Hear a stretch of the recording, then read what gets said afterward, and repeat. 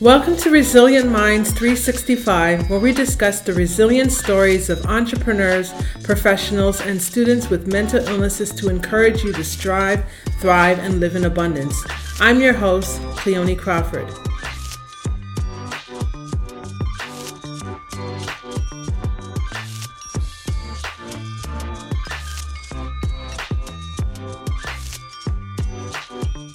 Welcome to Resilient Minds 365, where we discuss the resilient stories of entrepreneurs, professionals, and students with mental illnesses to encourage you to strive, thrive, and live in abundance. I'm your host, Cleone Crawford.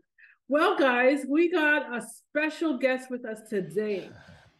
We have Dan Joseph with us. Who is Dan Joseph? Well, Dan is a military veteran who served as a combat engineer while working on a master's in psychology. In addition, Mr. Joseph is an author to the book Backpack to Rucksack and currently a graduate student obtaining his second master's. With that said, let's introduce to you Dan Joseph. Dan, how you doing today? Doing great. Thank you for that intro. I appreciate it, Cleone. Nice to see you. Nice to see you too. Nice to see Yeah. you too. Definitely. So, Dan, tell our audience a little bit more about yourself. How did you get started in the military? Um, just break it down. I actually joined at 32 years old. Most people join younger, right? In their 18, 20s, right? So I joined after owning my own business, after working in the biotech sector, and I realized that a lot based on we can get into this, but based on my own kind of deficits in life and my ego development and who I was, the strengths that I wanted to have psychologically, there was sort of a primal drive that was missing in my life. And I felt drawn to the people that I met in the military because the life that they lived was so, there's just this primal energy to it, right? They were willing to lay down their lives. Um, they were living in the field in tough, austere conditions. And I was such a creature of comfort that I decided after a while, when I was 32, to finally ship out and join. Some of the best people I met, the best friends I have, were 18 at the time that I met them. So they were very wise, very seasoned people in the military at even a young age. So age was really not a factor at all. Mhm. And after working alongside many combat veterans, I was never combat deployed. I was in a non-deployable unit, but a lot of the folks I served with, the men and women, have served overseas in uh-oh, I'm actually getting a military police vehicle pulling up, but I don't know if he needs to speak with me or what. Anyway, I'm actually on a military base right now as I'm streaming this from my car. So a lot of the combat veterans I served with had told me about so much of the weight that they carried from being deployed, right? So they experienced trauma on either a large scale from seeing people die, from they themselves almost losing their lives, or I would say sort of like micro traumas, right? Just the distance from home, the uncertainty of being deployed. And what was so cool is I learned from them about resilience. I learned from them about mental health and what they did to grow themselves past so much suffering that they had in their life. And writing my book was my way of kind of giving a shout out to them, to thank the people that mentored me on how to grow myself, right? How to get out of my own head. And yeah, I can blab on for days about this. Cool.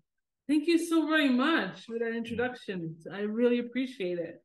So we're gonna go move into the mental health piece of the interview. So we're gonna ask you the first. My first question for you is, what is your mental health diagnosis, and when were you diagnosed? So for me in particular, I had suffered some childhood trauma, and so back in 2000, when was it? um Geez, this was about 6 7 years ago.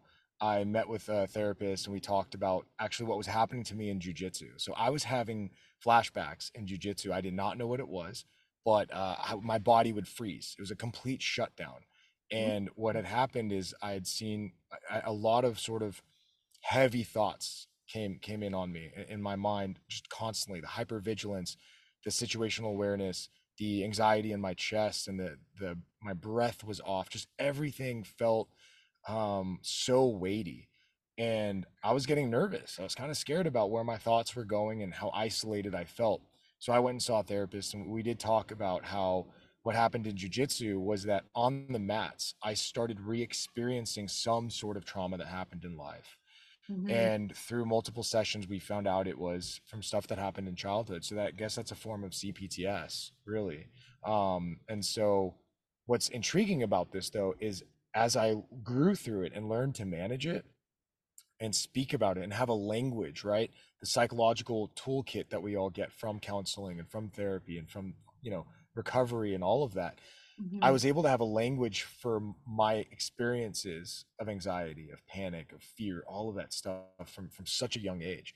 And it completely resonated. The physiological symptoms of what I had completely resonated with folks who've been to war and came back from deployment. And that blew my mind because I was speaking with combat veterans that said, hey, wait a minute. Everything you just described about being on the mats in jujitsu, I've experienced. And there's a moment where me and a buddy of mine were just like tearing up because he started tearing up as he heard me talk. And he felt so validated saying, hey, you just explained what keeps me up at night when I have these nightmares, when I hear I hear the yells of people that I've seen hurt in war, right? Um, then I teared up, and we just had this deep friendship from that. So it was really cool to see how you can take a weakness or take something that ails you, right, and turn it into your greatest strength just by connecting people and being vulnerable. Yes, definitely, definitely. Wow. So, my next question for you is tell us your mental health story of resilience. What did you have to go through? Um, yeah, break it down for us. And So how did you get to where you are now? jujitsu helped a lot. Jujitsu started me on this journey.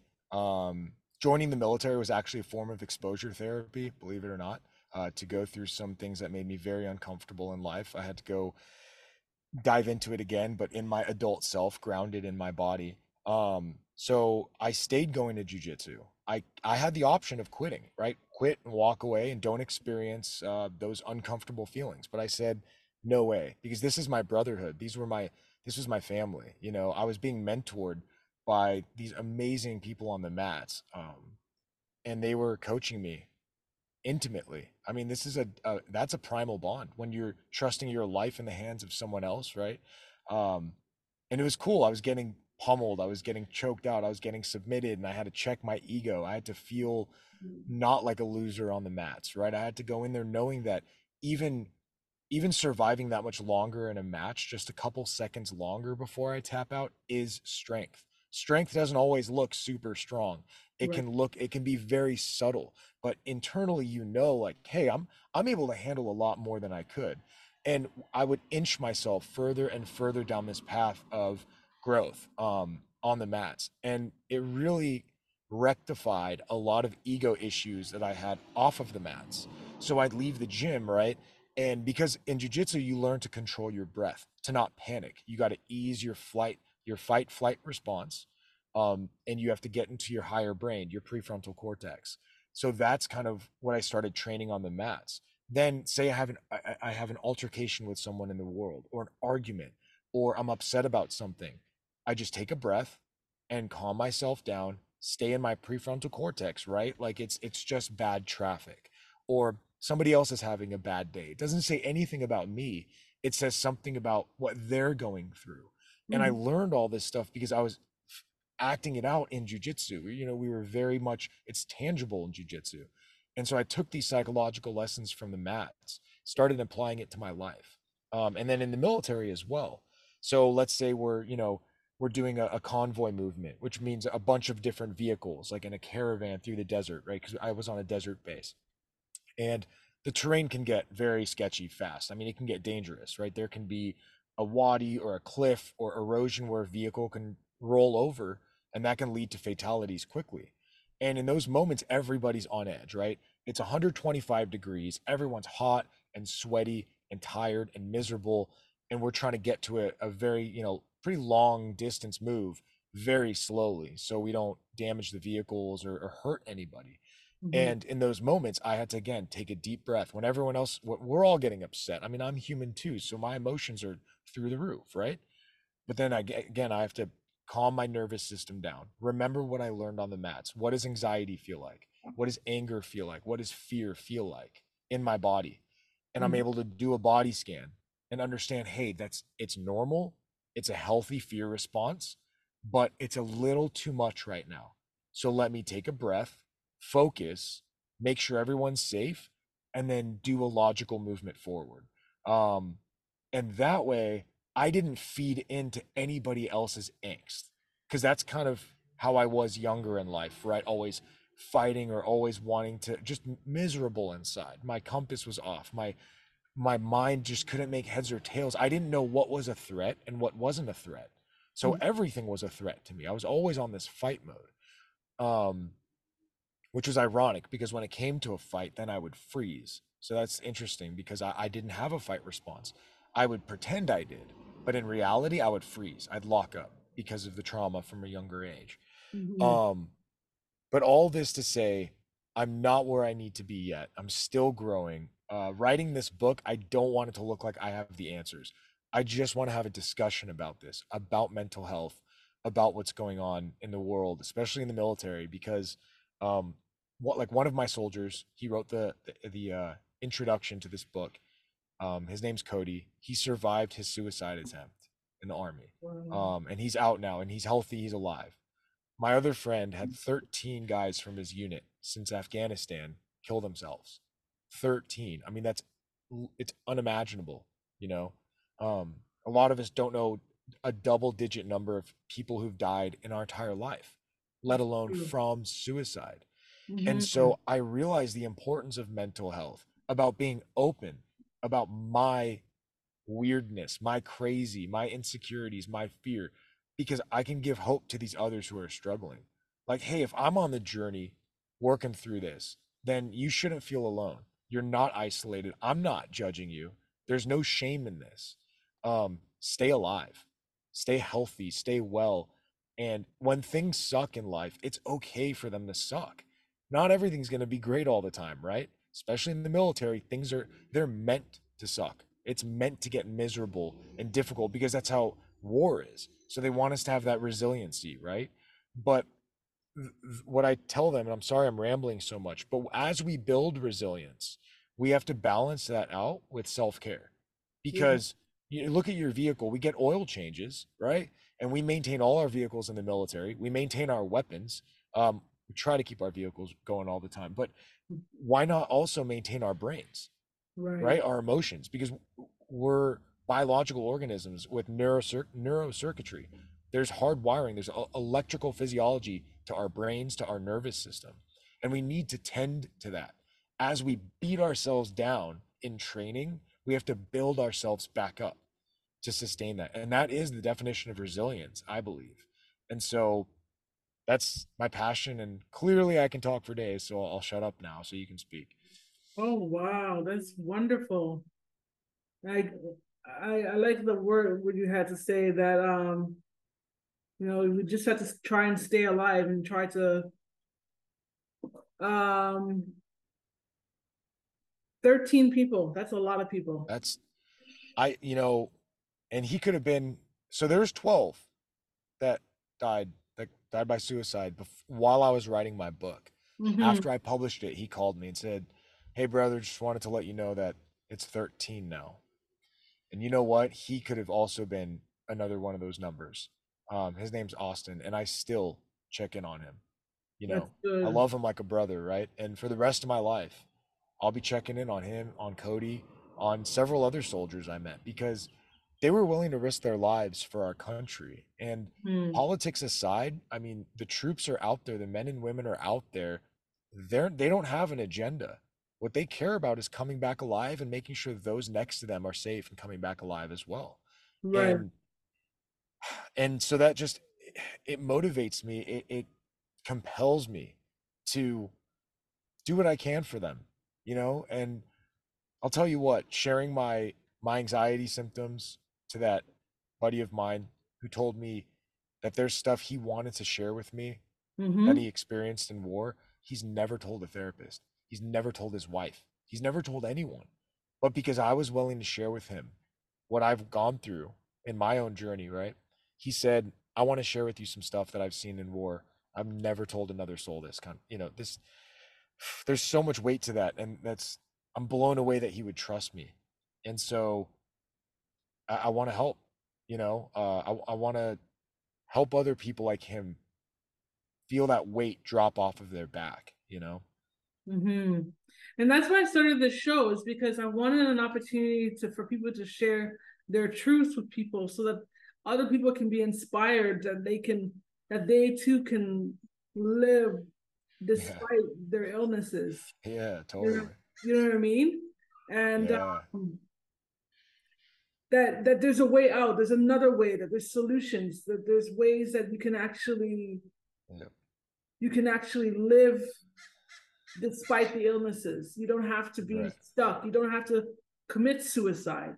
Right. Suicide doesn't It's a have to be. permanent it's a permanent solution to a temporary problem. That's what we would tell soldiers. Exactly. Right. Don't go with the permanent solution because your problems are temporary.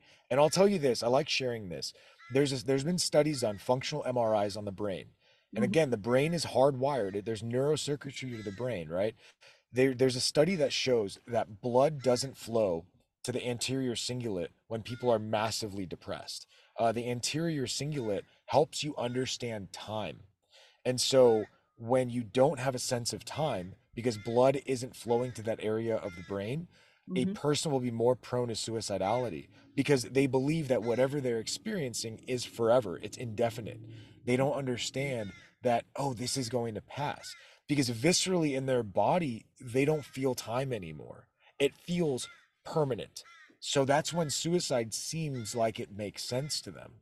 Yeah. But what you have to do is just remember, like, you have to get them to ground back into their body. And Dr. James or Dr. Vanderkolk, who wrote "The Body Keeps the Score," he writes about this: getting people back into their body, they regain a sense of time, and then they're able to then move sort of through the emotions. Okay. Makes sense. Makes sense. Wow. That makes a lot of sense, because I know I've also struggled with suicide in my past. And yeah, like it just seemed like that was the only solution when I was going through my period of um suicide attempts. But Mm-hmm. anyhow, we'll go to the Yeah, I'm next. sorry you went through that, but I'm glad you're alive. As Yeah. somebody who almost lost one of my soldiers, I told him, I said, I'm glad you're alive, man. Thank you for not going through with it. Because I looked Exactly. at him and I realized I could have gone to his funeral. Like I was standing in front of my soldier, but in my mind I thought, oh my goodness, I could be standing in front of his coffin right now, right? Right. And I'll never forget that feeling because he's sitting there, and I remember him telling me, right? And I was looking at his face and just I wanted to hug him and say, and I gave him a hug, but I wanted to tell him like, dude, like you're worth it. You're worth being here. It would Yeah. suck if you were dead. It would suck if you took yourself out of our lives because ultimately we can't stop people from hurting themselves, from killing themselves. We can't force them to stay alive, but we can encourage them to see the value in wanting to live longer and live a full life. Yeah. And because I remember that feeling of like, how do we stop this? How do we get people? You can't just shake them and wake them up out of what they're going through because they're going through something like you were going through something. Hmm. And I mean, just thank goodness that you found your way out. You found because I don't fault, I was talking to my buddy Austin about those 13 service members who killed themselves, right? And I asked him like, how do you even process that? And he said, it keeps me up at night, but I wonder. He said, I guess they had their reasons, but I don't know what those reasons are. But I mean, why else would they have done it? 13 of them. I mean, these are people who had reasons to kill themselves. It's not the, in our minds, we're saying no reason is good enough. There's no reason that you should ever take yourself out of this world. But the reality is, a mental health struggle is so deeply private. It's so deep inside somebody's soul, inside of their conscience, that um, there's no easy solution to fix it other than let's have conversations. Let's discuss this. Don't stigmatize it. And let's walk alongside each other, especially for those who've tasted it, who've been that close.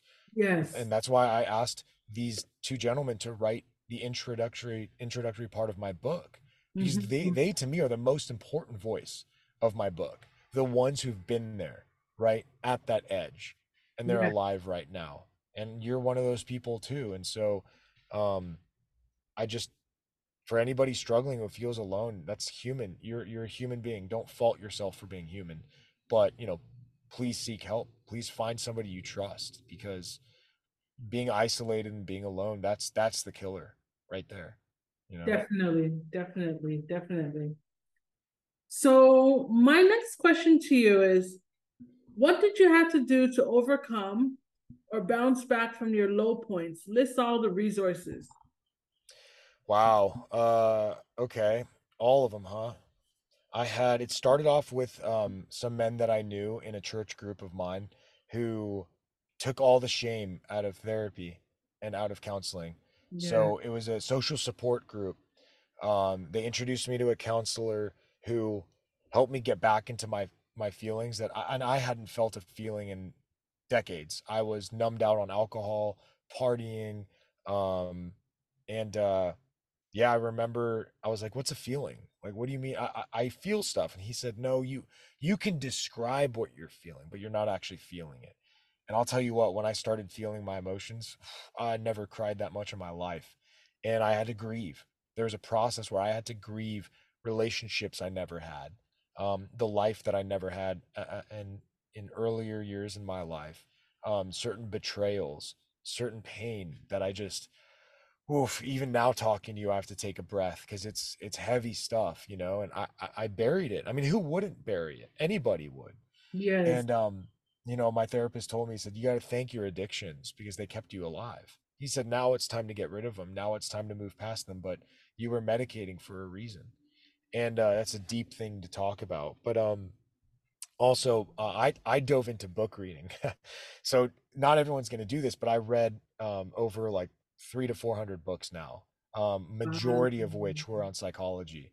So way before I got my master's, I was just drinking this up because it made sense. All the chaos in my life started making sense when I started understanding interpersonal dynamics, family of origin issues, attachment and attachment, like modalities, and what's the other one? Conflict styles, right? Um, oh my goodness, there's so much role playing. Basically meaning we play roles in our family dynamics. We play Mhm. roles in society, like whether we're the scapegoat or the golden child or the perfect one or the black sheep or whatever it is. We have these roles that they're not authentic. It's roles that somebody else gave us to play. And I realized how inauthentic I was being and how inauthentic many people are being in life. um and then I delved into meditation as well, which got me a little too deep into my feelings, and that's when I started having actual like panic attacks, because I wasn't ready to allow that much trauma back up. So that's something to be cognizant of. um so that's why it's nice to have a therapist to talk to when you go Yes. through that. And then podcasts, YouTube videos. I'm talking hours and hours, from like self affirming mantras that are on YouTube, motivational videos, to clinical psychology videos, right? Professors talking about trauma, neurophysiology. And lastly, I'll say this, working on my master's degree was my way of then becoming more intimate with that material, like a voice in that world. Because now I wrote a book. I was able to, in my book, cite and reference peer reviewed journal citations, journal publications, so I can actually add scientific context to what emotions are. And so, yeah, this is all parts of the journey of recovering through this. Wow, amazing, amazing. My next question for you is, what are three things you wish you had available when you were at your lowest point? Um, Stronger social support for sure. I mean, people that I could bear it all to, not just superficial, but I'm talking the rawest feelings Mhm. and the most almost like shameful parts of myself to just lay it out there for them to see it and then say, that doesn't scare me. I still love you. I'm still going to be here with you. I wanted that. That's like the number one thing. Um, and then let's see what else would I have wanted in that lowest point. Man, just more resources, Yeah. that are more resources that are not only accessible, but that meet me where I'm at, because I wasn't conscious. I wasn't aware of trauma. I wasn't aware of my passive aggression and what I was repressing. So I guess maybe more artful content, maybe even like music about it. I'm hearing more musicians add little nuances of therapy and psychology in their songs, because I notice I'm like, that hit different. That lyric, he just said something or she just said something that's like, whether it's about sobriety or whether it's about anxiety or stress or whatever it is, where I'm like, hey, that I'm vibing with that because there's a message in there. And then I'll read the lyrics and then it opens me up to a deeper discussion on that. And then the third thing I would say that I wish I had in those low points, um, I would say probably journaling as well, a way of self-reflection. Um, that would have really helped me stop from numbing out and self-medicating myself and escaping and dissociating. So that's all. Those are three things, but I could list a million. Cool, cool. Thank you. My next question is, so what words of hope can you give to our listeners? What would you tell them? I would say you're worth it. I'm stealing that from a buddy of mine, JP Lane. He was blown up by an IED and he lost two of his legs. And when people say thank you for your service, they're devastated that they saw what happened to his body. They're just like, oh my gosh, half of you is not there, right? And he has this great sense of humor about all this, but he'll look at them when they look, down in his prosthetics, and he'll say, you're worth it. You're worth it. And so I told him, I said, bro, I got to steal that because that brought life into my soul when he said that. And I think that's a gift we should give others, to say you're worth it. And just like I told my soldier, when he told me he survived suicide, um, he's worth it. He's worth getting Yes. help and getting um, doctors that'll listen to him, getting the right medication or the right therapy, whatever it is. Pursue that. And if guess what, it's going to be a lifelong pursuit. But you are worth it, because the healthier you are as an individual, the healthier the world's going to become, because you're going to be a better partner, whether it's, you're going to be a better roommate, a better coworker, a better friend, um, because you're healthier. Mm-hmm. And that's the amazing thing about leadership too. Whether you own a business or you're in the military, your unit is, especially the higher up you become as a leader, the level of health and stability that you have is the level that your unit will rise to. But Yes. if you're the bottleneck, if you're toxic and unhealthy and whatever it is, that's a limiting ceiling on everyone else's growth.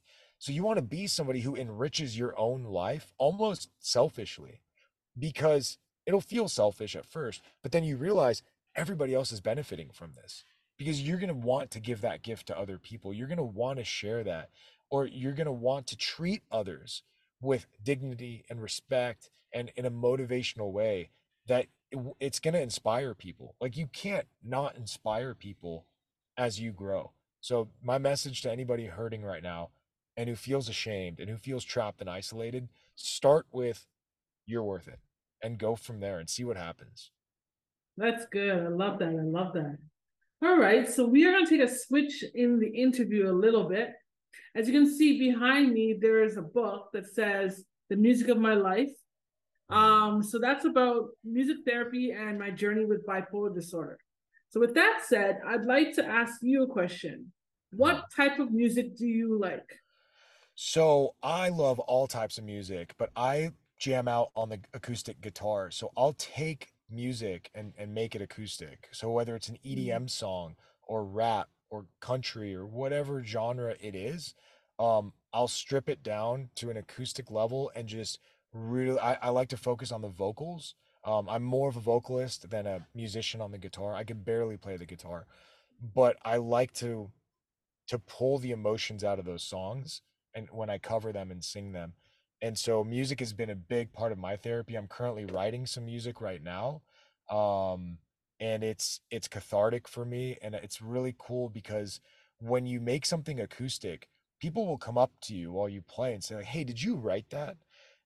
And the reason why is because you sing it in a with your voice and not all these instruments that cover it up, and they feel your soul come out. If you sing it not like a karaoke, not like, I mean, we're talking like get raw with it. And Mm-hmm. that's what I'm trying to do is take these lyrics that other artists have made that really inspire me and just bleed the same way they bled, if that makes sense. When I sing it, just make it where I feel that whatever's in my gut come out, and I cleanse myself of it, and then I'll find the next song and the next song. And so what I love doing is grabbing my guitar, finding wherever is a good spot where there's sunset, not too many people, because I want to get loud with it. Because I had a music coach and she taught me that. She said you can't apologize about your voice. Get loud, because if you sing quiet, you're never gonna let your vocal cords extend to where they need to hit that note that you're trying to hit. And so I'll find a place where there's a sunset by the beach and I can just get the feelings out. And it's cool because people will stop by and take videos and come up and say, "Hey, thank you for playing that," or "Thank you for jamming out." And you can see that they feel validated by that. They something in them was touched. And that's where music is just, it's a universal language. So Mm. yeah, I'm way more passionate about music than I am about book writing. So That's amazing. I love that. I love that. So, if you were to think of a song that best describes your journey, what would it be and why? yeah. um so Stuck in a Moment by U2. Oh, I love that song because it's he Bono says you got to get yourself out of it. And that lyric really resonates because how many times have I wanted to play the victim, right? Like, oh, things suck, things are tough, life is hard, but I have to get myself out of that moment. I got myself self stuck in those negative thoughts. Like, I'm not responsible for things that happened in life that other people have done. However, I'm responsible with my attitude and what I do with myself now. And so mm-hmm. whenever I hear that song come on, it's on my playlist. And it's almost bringing levity to heavy situations. Like, yeah, you feel like things are horrible right now. You got yourself in a situation, you're stuck in a moment, get yourself out of it, right? And you can take that ownership and you can have that volition inside of your chest, inside of your heart, to then step up and lovingly, not forcefully, not with, resentment, but just with gratitude and with a sense of, hey, this is just a moment. It's transient. It's going to pass, and I have the strength to get out of it. So that's a really cool song. Cool, cool. Would you like to sing a little bit of it since you are a singer? I was about to. I was about to. I would Got to love to get hear you yourself sing. out of it. Yeah, I don't even right now on the spot. Oh boy. But yeah. Okay, well, maybe another time. I Oh, would though. I mean, believe me, I don't mind looking awkward. I got over stage fright, which is cool. Um, yeah, it's yeah. nice. That got me over a lot of anxiety. Was open mics and singing too, by the way. So I Oh, advise that to anybody who's afraid of public speaking or whatever.